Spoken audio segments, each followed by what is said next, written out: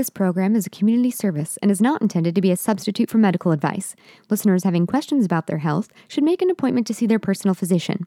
Any opinions or statements made during the program are those of the individuals or physicians making the statements and are not the opinions or statements of the hospital. Many communities are experiencing an increased level of fear and anxiety toward hospital visitations during the spread of COVID-19. Fortunately, medical professionals are taking action to keep their patients safe while providing the highest quality of health services. We're going to talk about it today with Cynthia Kellerman, Patient Safety Officer at Tenet Health Central Coast.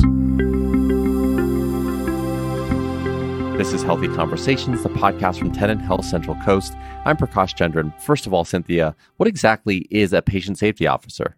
A patient safety officer is not an officer of the law, for one, just to clarify that, but it is an important role and individual found in most healthcare facilities these days, and it connotates a proactive approach toward coordinating patient safety protocols for safe quality care for all of our patients. The old lingo was a risk manager, which is still a component of a patient safety officer, but that has the bend of reacting to events that have already happened within a hospital, safety events, whereas a patient safety officer really looks at data, the culture of the hospital for the overall safety, in a proactive way on what we can do to make our organization safer and stronger for our patients and our staff. Patient safety officer does not have to be a nurse, but is somebody that does have a certain skill set, if you will, communication skills, leadership, high clinical skills, so they know the questions to ask when we're looking at safety and protocols for our staff to follow. One question I wanted to ask, you're talking about some of those safety protocols. What type of hospital setting provides a culture of safety in the first place? The culture of safety has to be a buy-in from everybody within the hospital. It's not just a culture. It's the family that we embrace while we're here. It's the coat we put on and we wear, and it's something that just embodies everything we do when we care for our patients every day. And part of that means that we're very transparent. Every one of us in the hospital is accountable for patient safety. There is no hierarchical structure on if somebody is more accountable than the other. If we see something, we say something about it, and we do something about it, and we follow up. I meet with new employees that are coming to both of our hospitals every month, and I liken it to when we're at home. If we have toddlers in our home, we do things proactively to prevent risk or harm coming to our toddlers at home. We see something and we do something about it right away. And that's what the culture of safety in a hospital is as well. So it's a buy-in from everybody.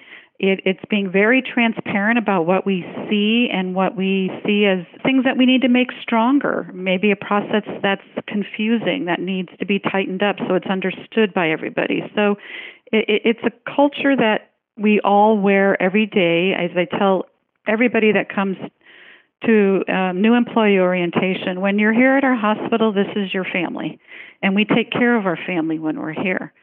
And so we want to know about things before they happen. Near-miss events, as we call them. Near-miss events are our opportunity to fix something and make it right before it reaches the patient.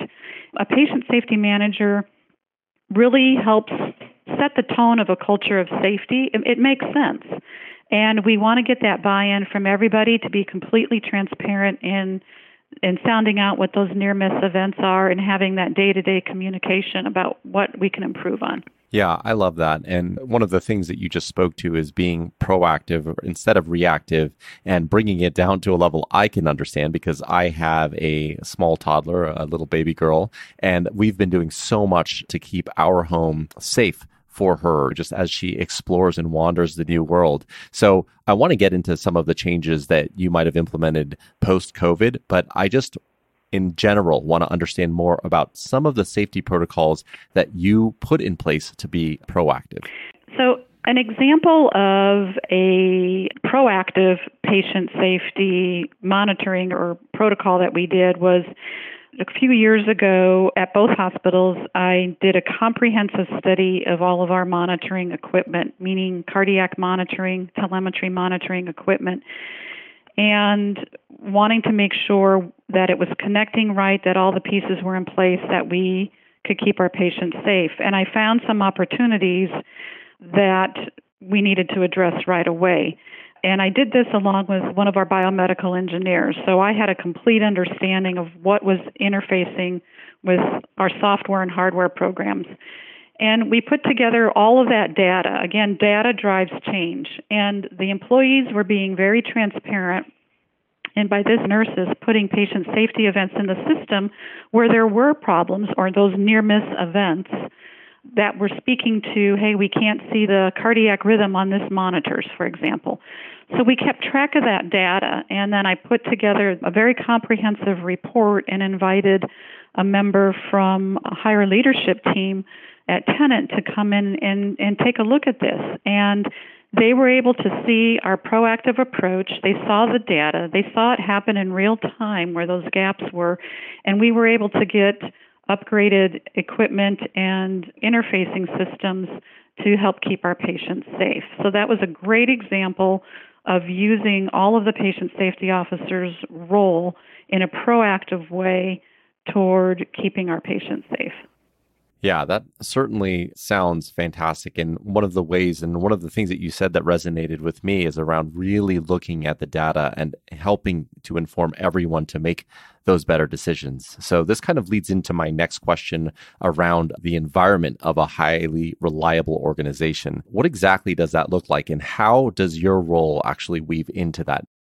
Our Tenet Health Central Coast hospitals, Twin Cities and Sierra Vista, have adopted a model of being a high reliability organization. And we are certainly on our journey. It's not something that you complete and get a certificate for. It's an ongoing journey.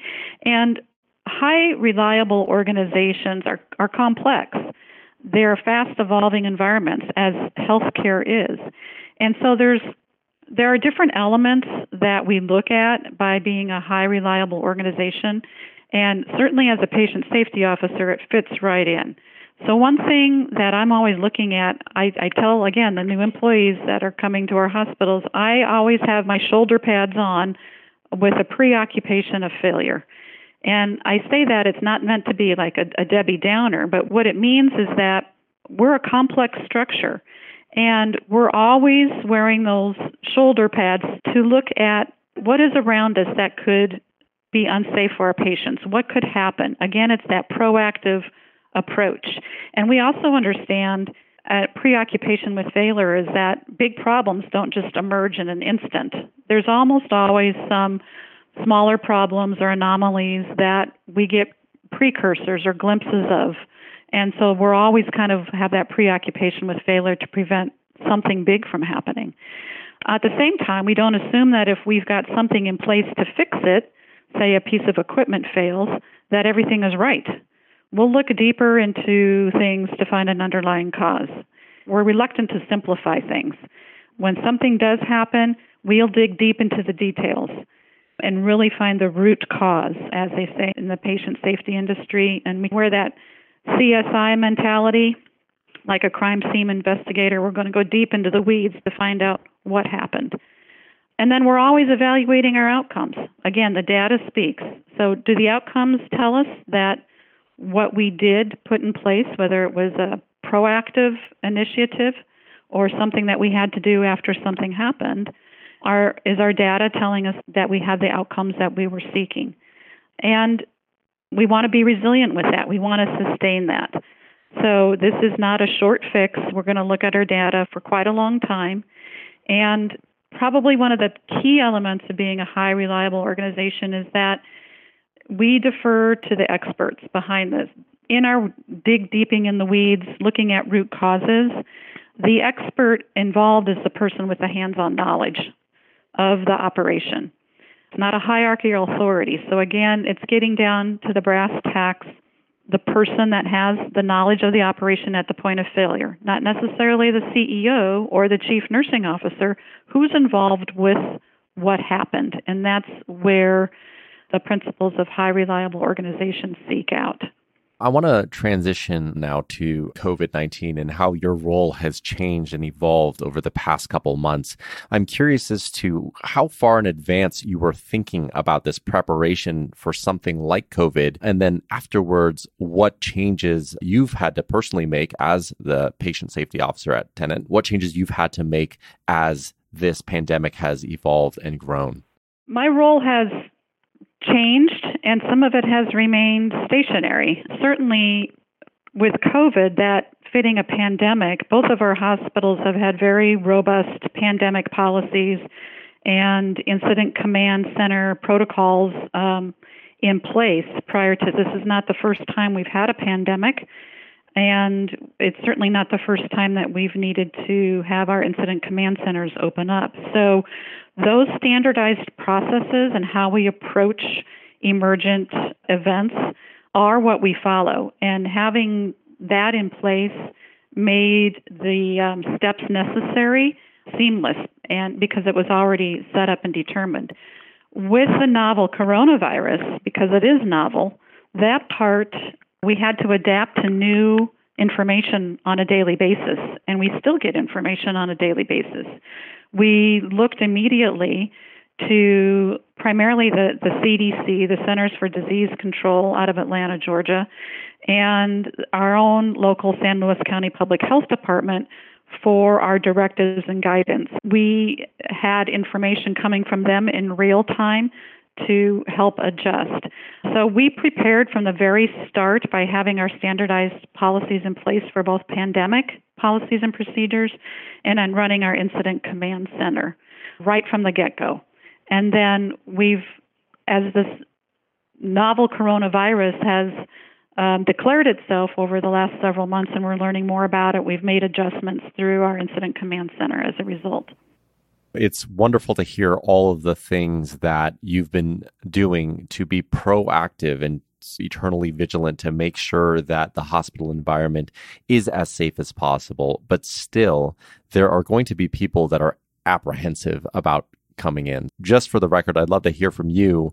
Is it safe for people to come to the hospital to receive the health care that they need? Absolutely. And I want everyone to know that we screen everybody. All visitors, all employees are screened every time they come into the hospital. A set of standard screening questions, and they're required to wear our simple surgical blue masks.